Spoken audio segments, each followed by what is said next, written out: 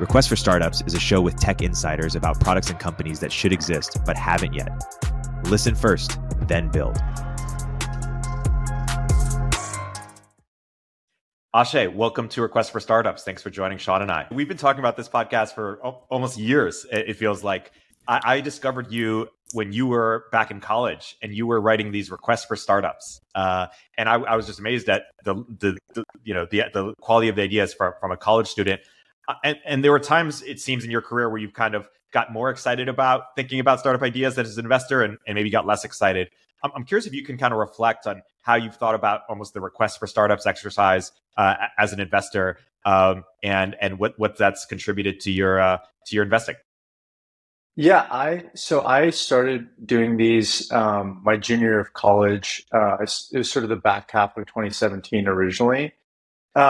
And honestly, I was just hearing a bunch of things and talking to a bunch of people and, actually in college. And so I just started putting these out in the universe and actually it was a great way to meet people. And I ended up, meeting a few people through it, kind of met a few companies to invest in. I actually was an angel early on. And then I joined, a venture fund called Haystack in 2019 as a full-time investor. And, I think I've had to, we can talk about this a little bit more, but I think my approach or my tact has sort of changed a little bit from prior to being an investor to sort of post being an investor. Yeah. Can you unpack that evolution a bit? What's changed post-investor? Yeah, I think there was, candidly, there was probably less pressure around it when I was just in college. I felt like I could write originally and no one was really watching or sort of paying attention. And so I actually felt this kind of very freeing sort of feeling where I was like, okay, I can just kind of write anything. And I'm not afraid to sort of look stupid.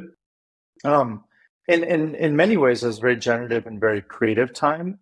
I think as an investor, I still want to sort of approach it and think through how to do it. And I've probably had different frames on it over time, but there's a little bit more pressure associated with it, right? And then it's like, hey, are you explicitly looking for this idea for an investment or what's the real mode? So I've been, it's been 4 years now that I've been a full-time VC, and I don't know if I have a perfect approach to it these days. The way I've thought about it too is could I basically write these things to sort of meet people or to sort of produce some sort of top of the funnel, or honestly put something out in the world and then use that as surface area to learn more effectively. Yeah, totally. When you look back at the request for startup exercises you did over the years, do you look at those ideas and say, oh, wow, those turned into big companies. I was really onto something. Do you say, oh, they were wrong or it was obvious, or how do you kind of reflect on and then I want to ask about some of the frameworks that you use to think through these ideas, because you were kind of set on transporting some ideas from certain industry to another industry. You were very clever about that. Yeah. I think I mostly look back and feel stupid, but I wouldn't take that back at all. I think there probably have been some things that have panned out. I think I was talking a lot about different verticals and how financial services would sort of enter them, vertical banking solutions, and that's kind of happened within different vertical SaaS companies effectively. So I don't know, if all of it's panned out, but some of it might have been. But overall, I still feel a little dumb in retrospect. If you had to identify common frameworks that tend to drive your idea making, process for what could be a venture scale idea, what's one or two that come to mind? One is definitely, if I find I've been thinking about how to sort of articulate this, but a unique kind of business model or sort of product form where it's applied in one industry and it's how can that be used in other industries? So the one I've been thinking about right now, for example, is Datadog in sort of cloud infrastructure, server infrastructure, in terms of hey, this is a way to monitor what's going on in your infrastructure, right? How can Datadog, as an analogy, be used in other spaces, manufacturing, life sciences, et cetera? So I think that tends to be my frame. It's just I think the X for Y thing sort of gets a bad rap at different times. But actually, I do like it quite a bit.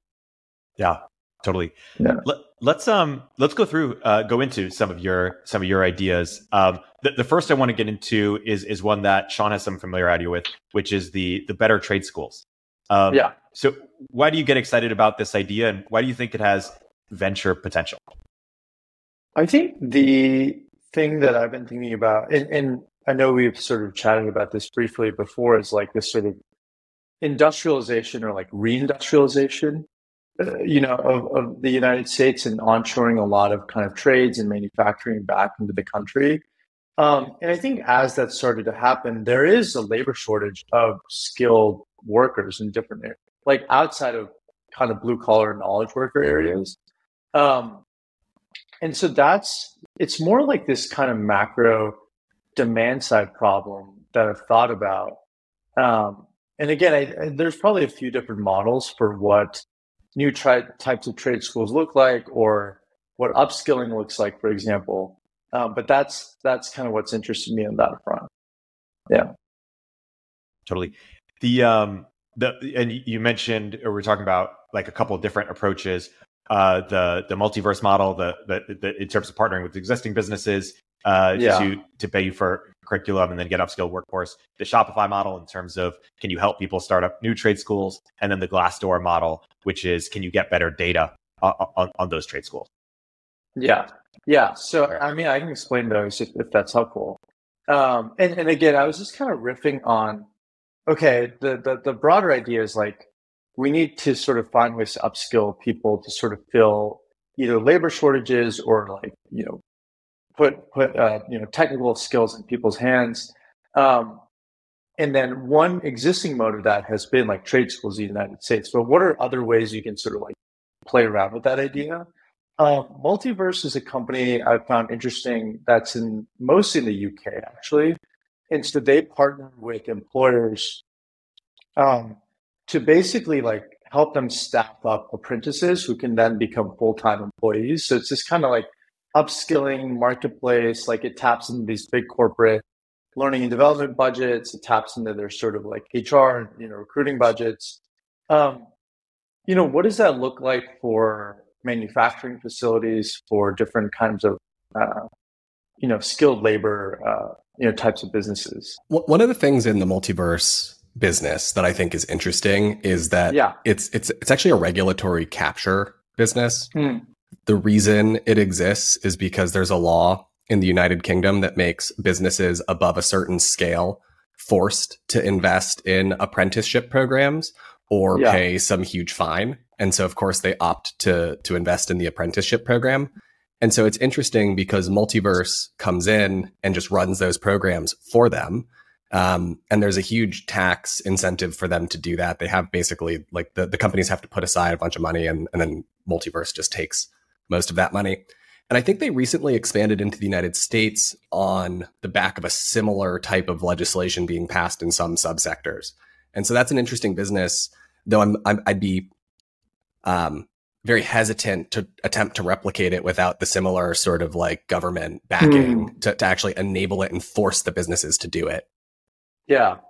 Do you find that, there's probably like, is it because, Sean, like the investment that a company is looking at in terms of like having to sort of train an apprentice to then potentially hire, like that cost is just too high?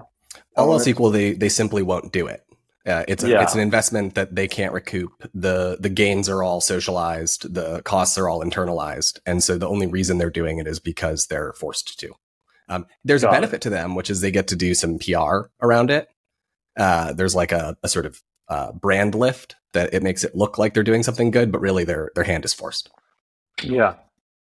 I mean, I'm curious, like just from your experience, like what you've seen or you thought about kind of on the trade school element, especially like the sort of non blue collar, like non-knowledge work side of things.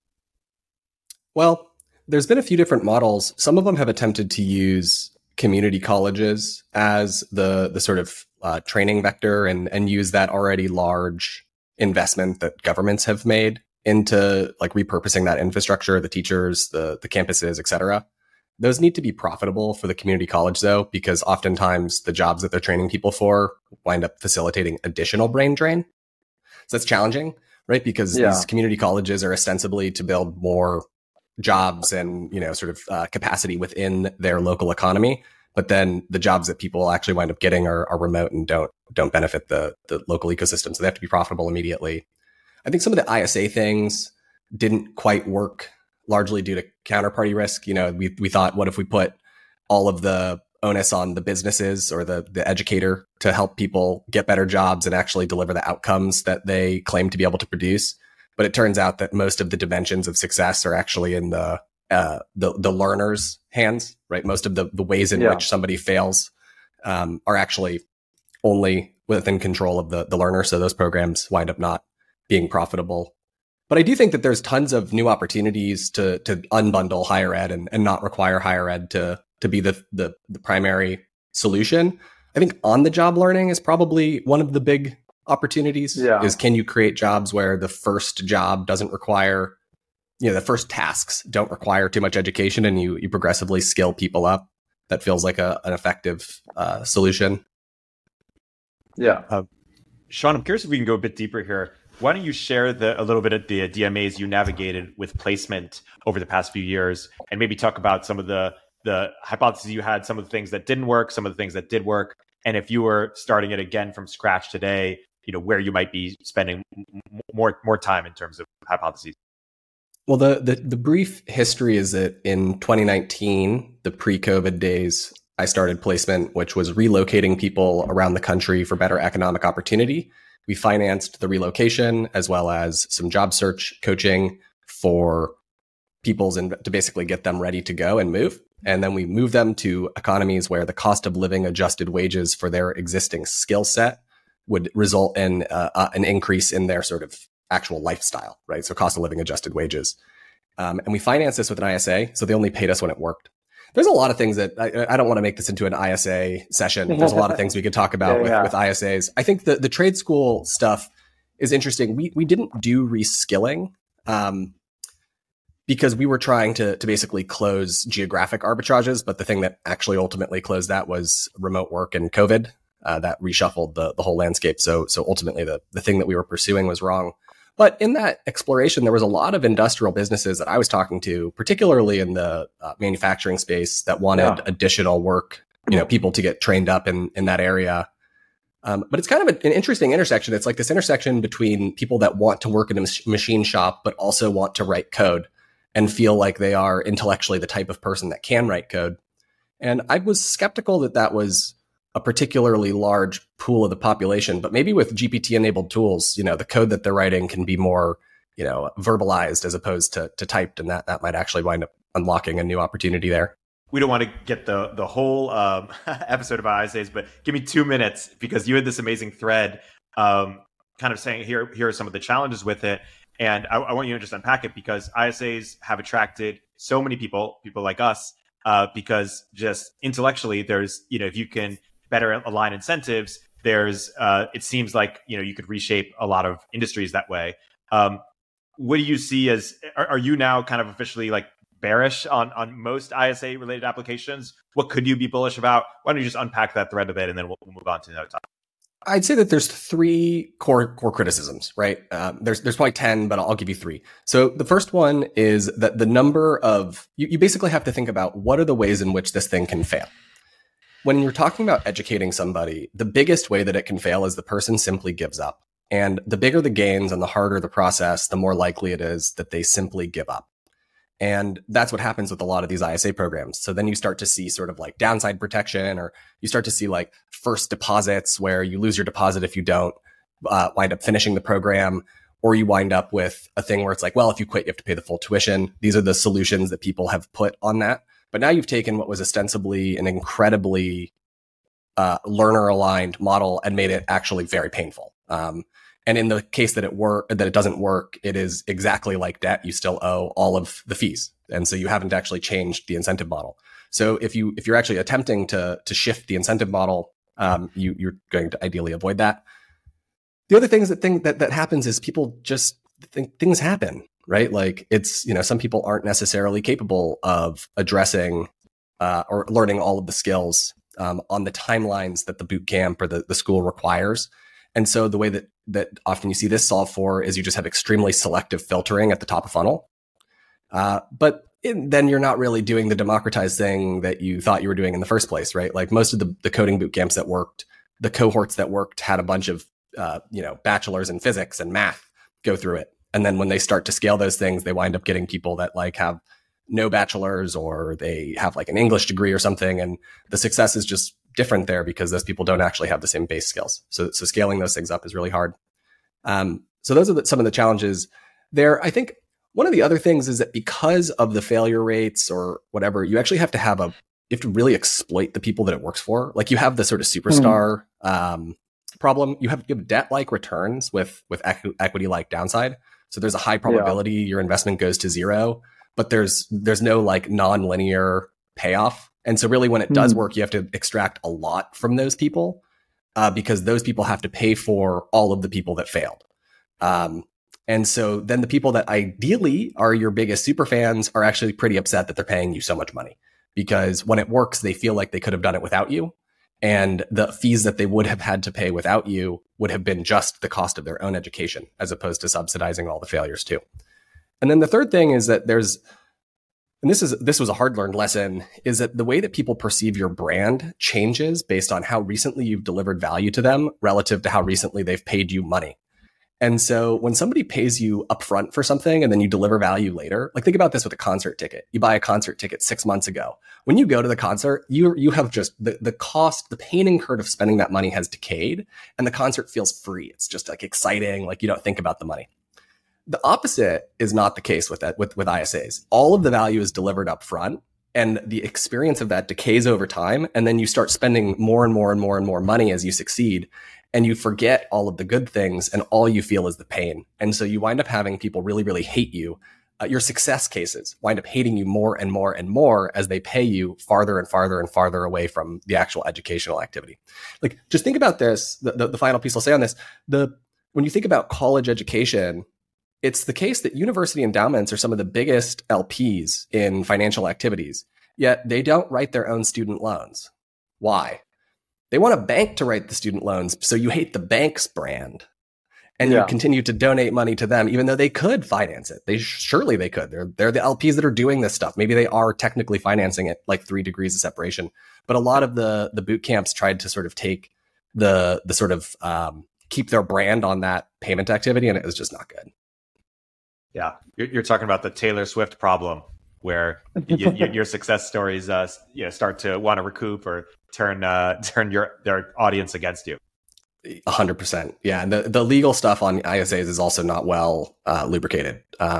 Like debt, small claims court is easy. You just go, you get the debt, it's secured. But ISAs, it's like, it's not nearly as, from a legal standpoint and a legal infrastructure standpoint, it's not on rails. So like, can you recoup that money? It's like, maybe, possibly.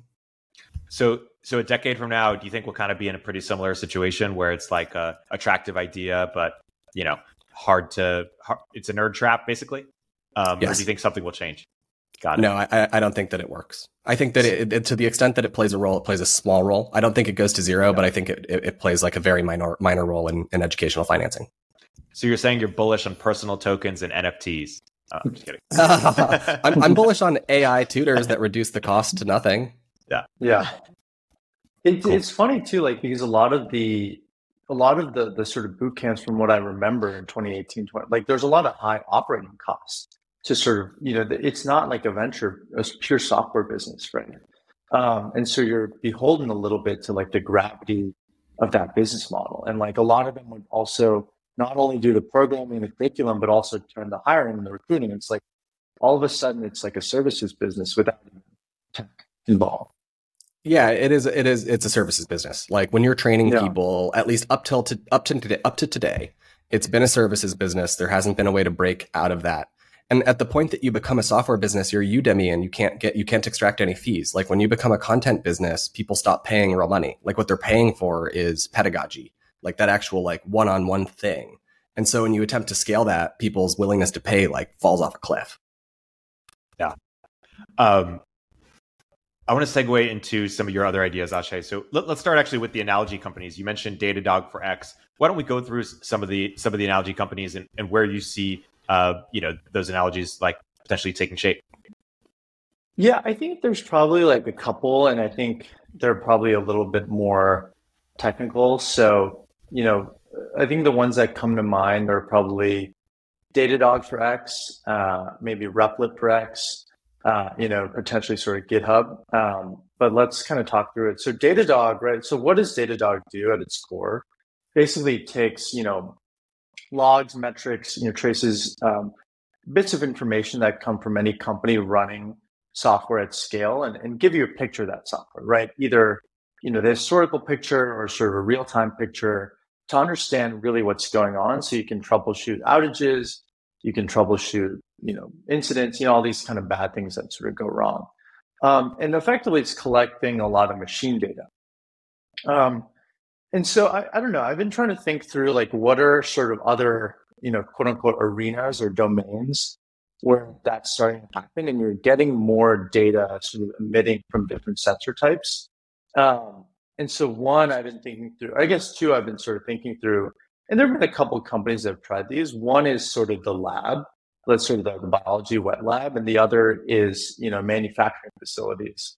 And so can you basically capture event information coming from the different instruments, the sort of heterogeneous instruments inside of these different sites, and then, actually have like a sort of single pane of glass experience for whoever's operating it. Do you think that winds up largely being an integration challenge? Like what makes this, what are the big sort of impediments to somebody doing this? Like what's Datadog's secret sauce here?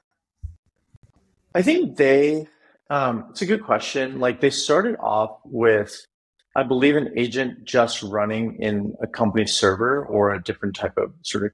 So they started with a small, and they weren't trying to boil the ocean from day one.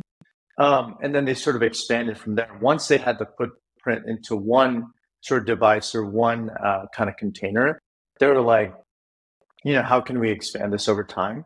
The impediments I see are probably, yes, this integration thing, like how do you actually get the real-time data from the different instruments, without having to physically go to every site? And two, it's like, how close off are the end, if you're Illumina and you have all these scanners or sequencers inside of all these different labs, like how willing to give up this data are you basically? Let's go through the Replit for X example. Yeah, I think I've been interested in Replit as a company, right? Because versions of what they're doing have kind of been around, potentially for some time, right? Like a coding environment, actually being able to push your code to production in some capacity. Like they had these IDEs or like ways to code and stuff like that. But like, what did Replit get right? And I think my hypothesis is a couple of things. Like, I mean, besides the UI and stuff like that, it's like they try to make it more approachable for students. And like on the sort of, I don't know if you call it like the lower end of the market, right? But like, how do you, if you're starting to learn how to program, not if you're an experienced programmer already, where do you start, right? Like, and I think like my friend Peter Zakin, he wrote this thing called like fishing upstream, which is like basically how do you capture a sort of professional or skilled worker before they even start? Like, and the example he used was YC, like YC sort of, Paul Graham's essays like fish entrepreneurs upstream effectively. And so Replit, he argues, it's like it catches a student before they even learn how to program, or like when they're learning how to program. And then the sort of business idea is like you sort of grow up learning to program on Replit. There's other parts of the product that make it more interactive, experiential. How do you like bring in other people? How do you make it collaborative? Like now there's all these AI elements to it. And so what I liked was like, are there other domains like besides programming, writing a software application that runs in production or building a web application? Are there other things where you can like draw that analogy out to, right? You go ahead, Sean. Well, I say there's some interesting like prior art here as well when you think about that fishing upstream idea. And I don't know Replit super well, so maybe there's stuff that you sort of age into it. But things like Photoshop or AutoCAD, these companies played a long-term game of giving free licenses to students to basically establish a skill base in the economy of people that know how to use their tools. And so that when people graduate, they flock towards jobs that are good with the skills that they actually have. Office is the other really good example. Like there's a big war between Google and Microsoft as to which universities they nab on their respective ecosystems. And it sounds like Replic's doing that for programming. And I mean, I've been writing software for 20 years and there was no IDEs that were explicitly recommended. And so it's interesting that Replic's sort of winning in that space for the first time, perhaps. I think like I hadn't even known about that this had been part of like the OG Autodesk and Adobe like playbook basically. Like I think it was the 80s when both of those companies were started in some capacity, and they're like for academics. And Replit is another sort of recent example. Benchling is another example where I don't know how explicit this was, but they basically started as a free lab notebook for scientists, wet lab scientists, mostly at MIT and the Broad Institute in Cambridge. And then they started as a free lab notebook for the lab scientists. Those lab scientists, use benchling. They started working at different biotech companies. They would bring benchling to the biotech companies. The biotech companies would get acquired by biopharma companies. Then all of a sudden you have all these people inside of Eli Lilly or Pfizer, Roche using benchling. And then it's like, hey, this contract is much easier to sell now. And so I don't know where else it's happening, but it's a sort of interesting kind of software playbook. Yeah. There's something here that I'd like your guys' opinion on that I've thought a lot about, which is what it feels like to grow up with the development of a particular tool versus what it's like to come in at a late mature stage of a tool. So for example, I started using Adobe Photoshop it must have been like 2002 or something like that, like 2003, like a really, really long time ago. And the tools then in Photoshop were pretty simple. And then every year Photoshop got more advanced and more powerful and there was more features. And I got the privilege of being able to, iteratively learn it. Every incremental feature was pretty easy to learn. Now, recently I've gone through the same experience with Figma, right? I started using Figma like the year it was launched with the collaborative features. And now it's like a very advanced piece of software. And there's something really interesting to think about, how you have these waves of tools that when they first start are really catered to being a simple experience, to dumbing it down. And therefore it's very attractive to new people learning that skill. But then every year they get more complicated and more feature packed as their users demand greater and greater power. And eventually it sort of comes full circle. They're now as bloated and overwhelming as the previous tools. And I just wonder if there's a way to like think about software maturity and think about the sort of disruptability of a company based on how hard is it, how steep is that first learning curve? Like you look at the UI and your brain explodes. Like you open up Illustrator and you're like, I don't know. Yeah. Well, I mean, also to your point around Photoshop or Figma, now I think Figma has become this sort of like, catch-all tool for, sort of design broadly. But when it first started, it was really just for UI design, which was actually underserved by Adobe. And it's like, I think the other question too is like, is there a way to avoid that life cycle as a software company, right? You start off, you're doing this very simple thing. You solve a simple pain point for, an individual user, an academic. But then you raise venture funding and you start to organically spread. And then it's like, oh, we need to build all these enterprise features to like actually make money. Is there a way to like fight that gravity? Or is that just like the natural life cycle of literally every single software company? Here's a crazy idea. We now have the ability to interpret natural language queries. Imagine that you get into a tool and the very first UI when you first load it up is just like dead simple, right? It has just the minimum things that most people need right when you first start using a tool. And then, how every app has Command K, the command you could just search and search for anything. What if every app starts to enable you to ask, how do I do X in this app? And when you ask the right question, it's like, boom, skill unlock. There's this new icon in your toolbar. It wasn't there before because it would have overwhelmed you. But now that you need it, all of a sudden it's there. And we have adaptive software. Like imagine if Photoshop started off with like just like a paint bucket tool and like a pen tool. Like, oh, it's so simple. And then every time you start asking it, can I do X? The answer is yes, it can now that you asked. Yeah, because it's like you have to sort of start somewhere in that sort of user journey to kind of keep, like, you can't, throw the kitchen sink at the user from the get-go.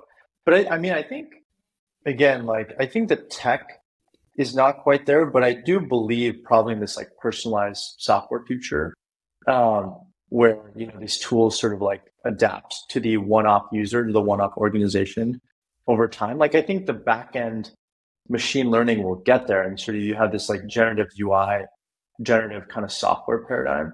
I mean, consumer software kind of works this way right now. Like TikTok, each person's TikTok feed is personalized to them. Obviously, there isn't like a rich sort of feature set, but like, what does that look like for tools? If that makes sense. Yeah. I feel like there's something there. Not a direct startup, but there's something interesting in terms of UI paradigm. I feel like it's directionally the way a lot of software will go, right? Like from the, but yeah. I want to segue into your GitHub for X ideas. By that, do you mean kind of like verticalize LinkedIn's or kind of Behance, where you professional networks where you could show your work, or do you mean something more broadly? I think kind of all of the above. Like it's like one place to. It's like I actually, let me see. I had like a tweet that was like, "What is GitHub?" And it was like, so there's like, it's okay. So it's like you're trying to build. So I said, what is GitHub? It's like, it's a unique kind of identity system for a user in a certain domain. So in GitHub, it's like coding. In Hugging Face, it's machine learning. It's like a reputation system, and it's a proof of work system, right? It's like, I push this code, it's attached to my identity. It shows you that I've done something within this sort of universe. And then it's like, there's some sort of atomic unit that it's all centered around. So again, GitHub, it's the code repository. Hugging Face, like the model or the data set. And so it's like, it's kind of like all of the above in this like weird way. But yeah. Aashay, do you know anything about what other areas? I was going to ask, do you know anything about Hugging Face? Like, how did that? It feels like they came out of nowhere. Do you know how that worked? Like, is there something we can learn about that? Chatbot. It started off as I think I don't know the exact origin story. And this probably period in that company from like 2017 to 2020, which I think is like the period to sort of learn about Hugging Face. Like, it started off as a chatbot company that was out of BetaWorks. That was, I think, like a consumer sort of NLP centric chatbot. I did not actually know like how they sort of made that turn into, hey, we're going to be a tool for NLP and a place to host models, a place to host data sets. Like if I had to guess, it feels like they sort of were building a lot of infrastructure for themselves, while they're building out this chatbot, this NLP sort of centric experience. And then, they kind of released something in the open. How that went into like more of a community or this more like social network type thing it is today, that I do not know, but I do think it's an interesting question. I wonder if there's something similar that we could do in finance, right? How do we why is there no GitHub for corporate valuation models? Like, if someone says Apple's undervalued, like give me the data, give me the model. Yeah. But it's also it's funny because like I feel like this exists in this sort of like emergent behavior on like FinTwit a little bit, where you have like anons and they have, and then they're sort of sharing models and stuff like that. But nothing where there's like a dedicated sort of software experience around it. Yeah, that's really interesting. Sean, you mentioned finance. Are there any other examples of industries that could be show your work, involve a show your work component that haven't been kind of aggregated into this, network like GitHub has? I think Figma's trying to do it with design stuff. The community there it's nascent, but it's pretty good. Like, increasingly, you can find anything you'd like there. I don't know if they've incorporated billing yet, but that also is kind of interesting as well. But yeah, I mean, like, should open source eat everything? Like, open source has definitely eaten software. Like, could it eat finance? Could it eat, I don't know, what else is like that? Sort of data centric, collaborative, updates over time. pluggable. That's interesting. Speaking of open source, let's move into AI, because Aashay, I know you thought a bit about AI and open source, and you also thought about you have this idea around native intelligence and business applications. So why don't we go into all that? Yeah, I think the AI and open source piece, I mean, there have been a bunch of things published recently. Like, I probably believe in the worldview where you have a couple oligopolistic foundation model providers, right, that are spending a lot of money on compute or building these kind of large language models. And that probably is like OpenAI, Microsoft, Google, Anthropic. Yeah, it's kind of like they're just spending a lot on compute and building these large models. And then you probably have like there's that paper that just went around that was like, I think Google has no moat and neither does OpenAI. And I think that was the name that, like, if you look at the benchmarks of models that get large language models that get published, it feels like the delta between that and an equivalent open source model that gets released with similar benchmarks, like that delta is shrinking. That's sort of like time to open source, if that makes sense. And so you'll probably have this, like, on one end of the spectrum, these large language models, like a couple of these sort of like cloud-like providers, and then this like huge array of like these open source models that are lighter weight, that maybe are similar in performance but not quite there, that are maybe domain specific. And I think the mental frame I like this is from Ahmad at Stability, that's like scale versus swarm. You just have this like swarm of open source models. In terms of like what that actually does, especially this like morass of open source models, I don't know. Like, I actually think it's kind of the interesting thing of like, you probably see a lot of emergent behavior come out of that, and companies, developers use them in interesting ways. Companies use them to sort of fine tune on their own data sets in interesting ways. Privacy, this is sort of a big another element of this. And then in terms of like the business applications and how does intelligence look, like the thing I've been thinking about is when mobile came out, there were obviously web applications that got repurposed to mobile and mobile UIs and, you know, specific to the iPhone. But then there's also this whole suite of new native kind of iOS applications. And over time, they started to, you know, develop UI, UX paradigms that were very highly specific to like working with software, like in your phone. Like the example I think about is that company Mailbox that started in, I think, 2012 or 2013. And it was just like a beautiful, dedicated mobile experience, right? Like, and it used all the sort of mobile gestures around tapping and swiping and pinching and zooming. And now, you know, I don't know how exactly to define AI and LLMs as like a platform shift, so to speak. What does the email inbox client look like? What does a calendar look like? I don't know. It feels like you can start to stretch this out in different ways. And how are you thinking about investable theses here, right? Like if somebody came to you and said, I'm building a better foundation model, are you interested in that? Or like how do you think about what role incumbents play in this new ecosystem versus previous sort of tech revolutions? I think there are, in terms of venture backing for new foundation model companies, especially at the compute scale and intensity, I think it's tough for smaller funds. I think there are larger funds that can participate in that and like have that type of capital. And you could even argue, is that venture capital, right? Like, what is the type of capital that's going after just, you know, large compute? I don't actually know how many more of those will continue to exist. Like maybe we're starting to crystallize like who those players are, and they'll just continue to raise, you know, different tranches of capital. There actually probably isn't enough, you know, how should I think about saying this? Like all those companies like the Microsofts, the OpenAIs, like they've now, I think, coalesced on resources and you know, their attention has gone around like transformers, large language models, and other parts of like AI ML or developing new models or new model architectures. I actually think are somewhat underserved, like reinforcement learning. is kind of this thing that like Facebook had, spent a lot of time thinking through, and like now, there's less resources for that org. So maybe new companies that are actually almost like research-like companies, developing new models around areas that are somewhat underserved by the sort of incumbent type players. So maybe that's one area.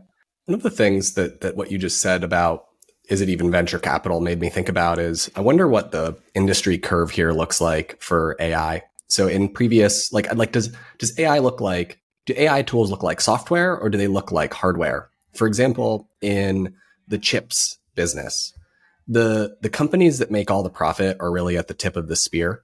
So you have to have the most advanced chip, or 1, 2, 3 generations of advancement in chips to make any money at all. And then behind that, it's just rapidly commoditized. And that rapid commoditization produces insane consumer surplus, right? We have fractional penny chips in everything because of that commoditization, which is really good for the sort of downstream businesses. But if you're at that upstream business, it's like you basically are in this innovation hamster wheel where you're constantly running, trying to be ahead of the next guy so that you can get that tip of the spear profit. And then otherwise, you got to be you want to be in the use cases business. You want to be Microsoft, not Dell. Yeah. I think because what's on the model, if you look at it from the model perspective, like what's the ultimate sort of surplus type tool? It's an open source tool, right? Like that's effectively free sort of consumer user surplus. I do think this industry structure thing is like one of the questions in AI, like where does the value start to accrue? And it's tied in with like defensibility maybe. And it feels like that's what everyone is trying to like ask or solve for, right now. I want to segue into healthcare. I know, Aashay, you've thought a bit about healthcare data as infrastructure. And so maybe you can unpack that hypothesis for opportunity. There exists probably a set of companies that are effectively like manually in like large scale data integration operation type businesses that are like manually pulling tons of patient information just to sort of like collect it, right? So like you get, this company Komodo Health, I think they have like 300 million plus like patient lives, meaning they have like the claims data on like 300 million plus patients so there's just like massive data set on like healthcare in the United States on like a per patient level. And some of it is just basic, like what operation did this person come in? Like, how is it? But then like, there's just also these like higher dimensional, like narrower data sets that like go very deep on each specific patient. And so you have these both the increasing number of high quality data sets and also these like higher quantity data sets basically on like healthcare in the United States. And how, as that like continues to happen, you have all these different sort of providers. How does that serve as infrastructure for new types of applications? Mostly for like biotech companies or life sciences companies to develop new drugs, develop new therapies. It's an idea I've been kind of like playing around with or thinking about.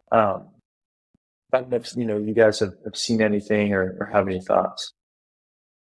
How do you think about sort of confidentiality in these worlds? Like I feel like this has been the hard part is the laws around.